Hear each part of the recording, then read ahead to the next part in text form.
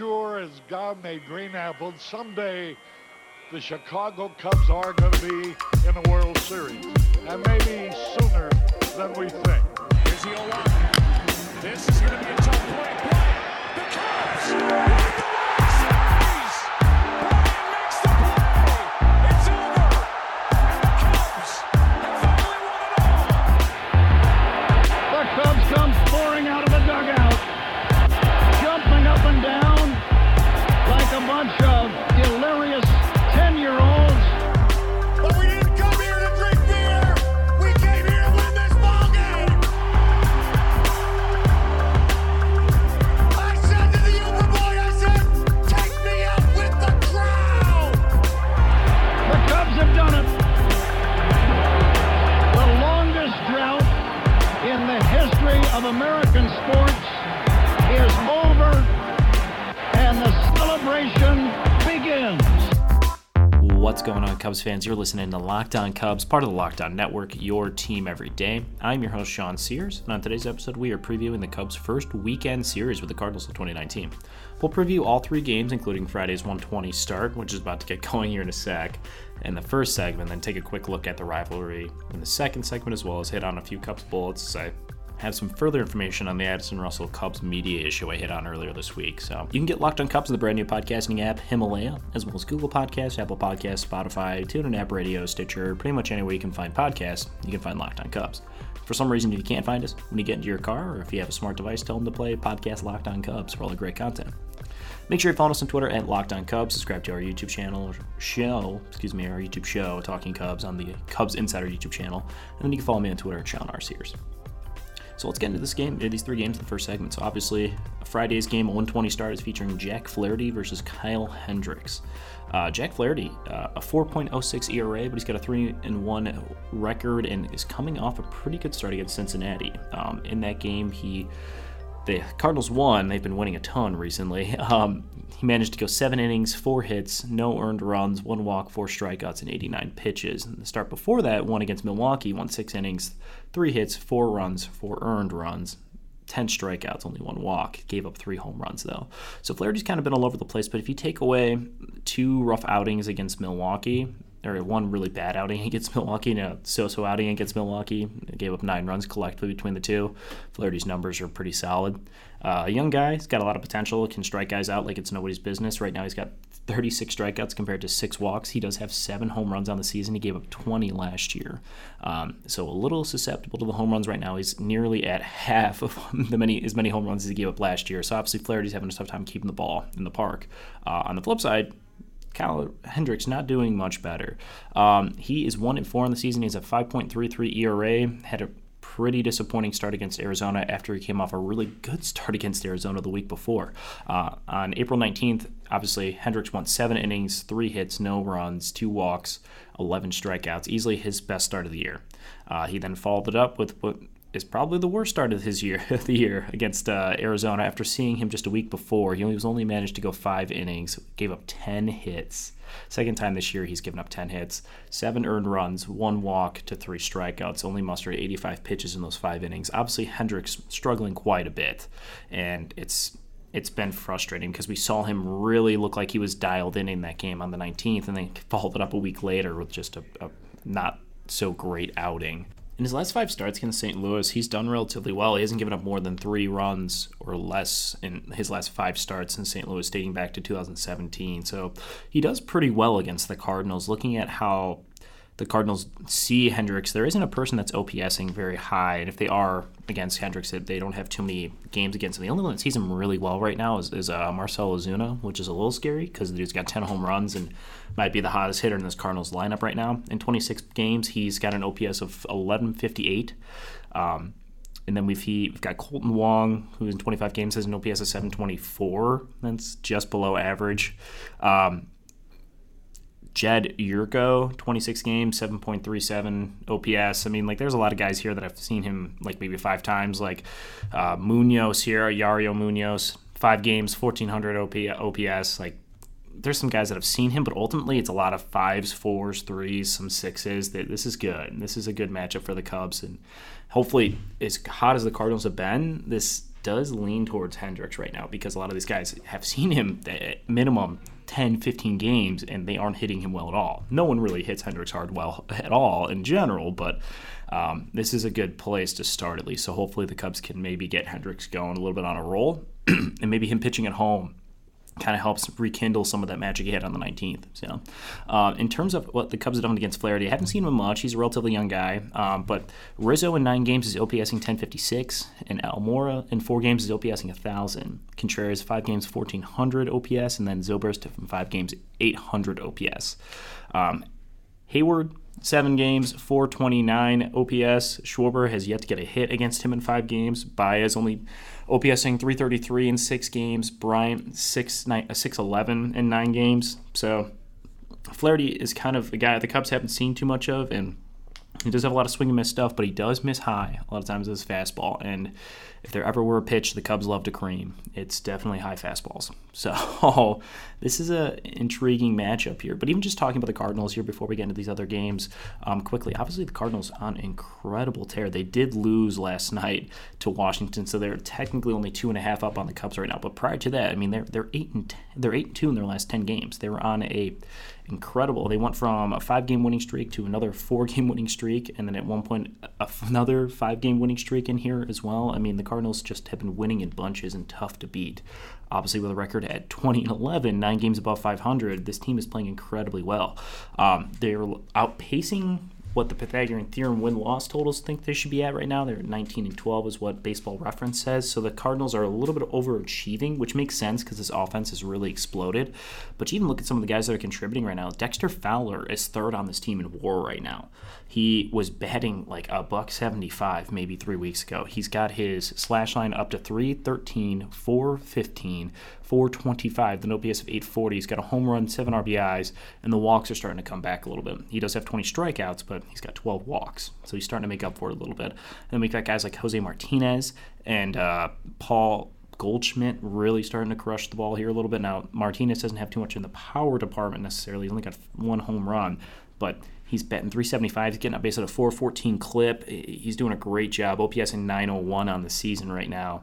Paul DeJong, though, is the guy right now. I think he's the piece that really makes this offense work, because you see a lot of the guys like Colton Wong can be kind of a flashy sort of dude, great defensively, can have some pop in moments, really good at pulling the ball, but isn't a consistent hitter. Paul Goldschmidt, one of the best hitters in baseball, has been kind of slow to start the season. Not necessarily slow, but hitting for a lot of power. He's not doing a lot for the average, but he's still getting base at nearly a 350 clip, OPSing at 850. He's doing a great job. Same with Matt Carpenter, a dude that can just get on a tear and really go. He's only batting 196, but we saw last year he can turn it on, and I mean, second half alone, Matt Carpenter was an MVP candidate pretty much the whole way. Harrison Bader, there's pieces here, but Paul DeJong makes a lot of this work because he's just a really good hitter, and he makes pitchers pay for missing in the strike zone, for making mistakes, and that's kind of where this Cardinals team really has been benefiting, because DeJong's giving them these solid bats, and then he gets on base. Marcell Ozuna and Paul Goldschmidt coming behind him and really just knock them back in, and the run totals have been crazy right now. So looking at Saturday's matchup, though, it is Yu Darvish versus Michael Wacha. It's an interesting matchup. Obviously, the Cardinals, I don't believe, saw Darvish at all last year. And I can't imagine there's too many guys in this lineup outside of maybe Ozuna that have seen him. And yeah, it looks like 6 games, Ozuna's got an OPS of 1,500. The rest of this team does not have a hit or haven't even seen him. Matt Wieters in 2 games has never had a hit. Paul Goldschmidt saw him for 6 games, obviously when he was with the Diamondbacks, and Darvish with the Dodgers, doesn't have a hit. Dexter Fowler has seen Darvish in 3 games, doesn't have a hit. So this could either go super well for you, Darvish, and he can miss a lot of bats and really build off of that really strong start he had against Arizona on the 27th, until you got the win for 6 innings. But Darvish, 5.02 ERA, a 2-3 win-loss record here. He's got 33 strikeouts compared to 22 walks, 7 home runs. Obviously, the walks and home runs seem to kind of go hand in hand. If he isn't walking as many guys, he's not giving up home runs typically. But in each one of his starts so far this year, outside of one start against Atlanta, he has given up a long ball. So if Darvish can keep the ball in the park, as well as not walk guys, that's the bigger thing too, obviously. If he can just not walk guys, obviously the solo shots don't kill you, and we saw that in Arizona. But if you're going to have guys on base and give free passes, it does seem like those walks catch up to Darvish quickly. So if he can locate in the strike zone, and even if he is giving up some contact, as long as there's not multiple guys on base, he should be okay. Michael Wacha on the flip side, he's had a so-so season so far. He's 2-0 on the year, a 4.78 ERA, 29 strikeouts to 17 walks. He's having a similar issue with Darvish in terms of control. 5 home runs on the year. Hasn't given up a ton of long balls here, but looking at some of his starts, he's only managed to get past the 5th inning twice. 3 games technically. I guess he went 5 2/3 against San Diego. He started the season with 3 consecutive no decisions. Gave up 7 runs against the Dodgers, but in his last couple starts has kind of gotten better. 5 innings against Washington, limited only 4 hits, 3 runs, 3 walks, 5 strikeouts, and then in a better start against Milwaukee, he managed to go 6 innings, give up 5 hits, only 2 earned runs, though, 1 walk to 7 strikeouts. Wacha can miss bats and do some things. Obviously, these last 2 starts have been more encouraging than the other ones, but he's not a guy that I think the Cubs should be necessarily worried about either. A ton of guys have seen him. Obviously, he's been with the Cardinals for a bit, so Bryant and Rizzo each above 30 games. Rizzo's almost at 50 games, OPS in 1249. Bryant right there with him with 36 games, OPS in 1068. Almora, 8 games, 1214. Contreras, 13 games, 1362. A lot of guys see Wacha pretty well. Schwarber in 11 games, OPS in 1455. This seems like a game the Cubs could absolutely torpedo the Cardinals. Absolutely do that. So I'm excited about that. And then taking a look at this third and final game quickly, it will be Jose Quintana versus Adam Wainwright. This is another favorable matchup, I think, for the Cubs. Well, the Cardinals do see Quintana a lot better than they see any of the other pitchers they're going to face here so far. There's a lot of guys with experience against him. I do think this is a good matchup just because Quintana has been so incredibly good this year. Obviously, you take away that one start in Milwaukee where you have 8 runs. He's been easily the Cubs' best pitcher, 100% their best pitcher right now, and that's no slight to Jon Lester. But looking at some of the totals here, obviously Matt Carpenter, 19 games, 498 on OPS. Paul DeJong, 13 games, 941. Dexter Fowler, 24 games, 1298 in 22 games. Yadier Molina, 773. He hits him relatively well. Yario Munoz, 7 games, 1371. Ozuna, 9 games, 1439 or 31. I remember a couple home runs Ozuna hit last year off of Quintana. Matt Wieters has seen Quintana only 3 games, but OPSing 667 or 1667. So, I mean, there's some guys that have seen him. Goldschmidt, 9 games, 1931. That's a scary thing, but I think Quintana flips the script a little bit here. In terms of what the Cubs do against Wainwright, don't necessarily destroy him, but there's some guys with some hefty and healthy OPSs against him, particularly Daniel Descalso, who obviously will be facing his former team in 7 games and 1964 OPS. That's encouraging. Zobrist, 780 OPS. There's some guys here that are really hitting well. Bryant, 20 games, OPS of 800. This is good. This is a good matchup, and I really feel like on paper the Cubs should be beating this Cardinals team. The question is, how hot is this Cardinals team compared to how good is this Cubs team? I think that's what we're going to have to answer this week, and we're going to get that for sure. Looking at the standings right now, obviously Cardinals 20-11, they are 2.5 above the Cubs at 16-12 in second place. Milwaukee 17-16, 4 games back in third place. Pittsburgh just a half game back from third place at 14-14. They're 4.5 back from first. And then Cincinnati 13-18, 7 games back here. So that will do it here for the first segment. But before we move on, I do have a couple quick key players to watch in this series before we move on to the next segment. So for the Cardinals, Paul DeJong, Dexter Fowler, Marcell Ozuna. Those 3 batters are the guys I think you need to be worried about the most. Dexter Fowler obviously loves to play against the Cubs, is an extremely patient hitter right now, and when he is in this type of mode, when Dexter Fowler is taking pitches and working counts, he is easily one of the best leadoff hitters in baseball because no one sees more pitches than Dexter Fowler when he's patient. Averaged close to 4.5, 5 pitches per game in 2016 and 2015 when he was leading off for the Cubs. I don't know if he's going to be in that leadoff role for the Cardinals, but he is going to be a patient hitter, and it's showing that right now with his great slash line. Dexter Fowler could be absolutely a thorn on the side. Paul Goldschmidt, obviously plenty of power. I don't necessarily worry about him as much as Marcell Ozuna, though. Ozuna is on a tear and loves to beat the crap out of the Cubs, and he can pull that ball. I'm very nervous for that left field wall as well as the basket. I feel like that's Marcell Ozuna's territory. You got to locate low and force him to really pull some balls, and hopefully the wind helps the Cubs out there. But Paul DeJong is really what's making this offense go.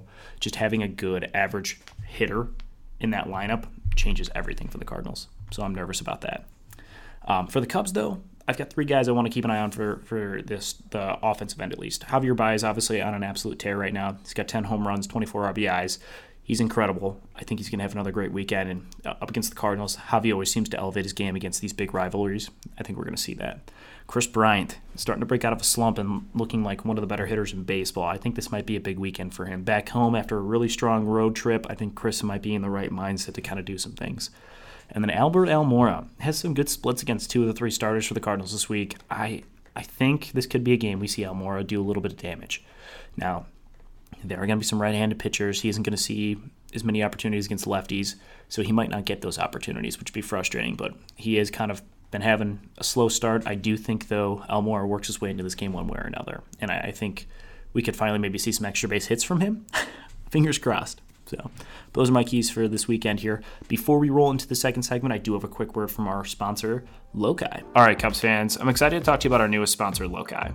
Lokai bracelets let people celebrate and support causes near and dear to their hearts. They're infused with water from Mount Everest, the highest point on Earth, and mud from the Dead Sea, the lowest point on Earth. It's a daily reminder to help you find your balance during life's highs and lows. As sports fans, we definitely experience highs and lows throughout the season. Lokai's Game Day collection helps you stay humble and hopeful, or repping your favorite team's colors. And with 10% of net profits donated to incredible charities, you can support your team and support causes around the world. Since Lokai is a friend of the show, they're offering you an exclusive discount of 20% off on all Game Day collection bracelets. Go to Lokai.com and use the promo code ChicagoCubs, all one word, to take advantage of this amazing deal. That's Lokai.com. Use promo code ChicagoCubs for 20% off your next order. Let's go get yours now.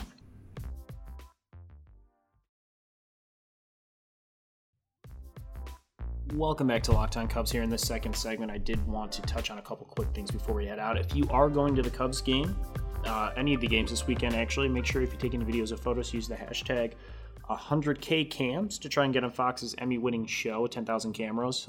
They're focusing on the Cubs and Cardinals series this weekend, which is very cool. If you guys haven't seen that, they've done it for multiple different things through NASCAR, the World Series or the All-Star Game last year, a couple different football events through college football. There's some very cool stuff and some very cool pictures, but basically everything coming from the fans' perspective, which I think is really cool. Obviously, the Cubs and Cardinals, one of the bigger rivalries in baseball, and obviously Cubs fans at Wrigley Field are the most fun and the most exciting people to be around. So take some pictures and show people what it's like to be in Chicago, the Wrigley Field. If you guys are checking that out, make sure you use that hashtag 10,000 Cams. It should be really cool. On top of that, it's just awesome to have the Cubs and Cardinals series be really relevant this year. Jesse Rogers wrote an article today talking about how this series finally matters again.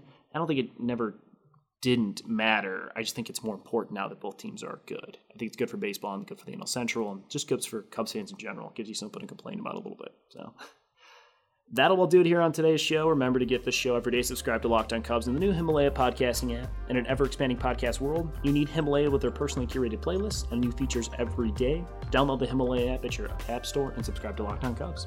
Follow us on Twitter at Locked On Cubs. Follow our YouTube channel, Talking Cubs, on the Cubs Insider YouTube channel. Follow myself at Sean R. Sears. Thanks for tuning into your daily Cubs podcast. Enjoy the rest of your days, and go Cubs.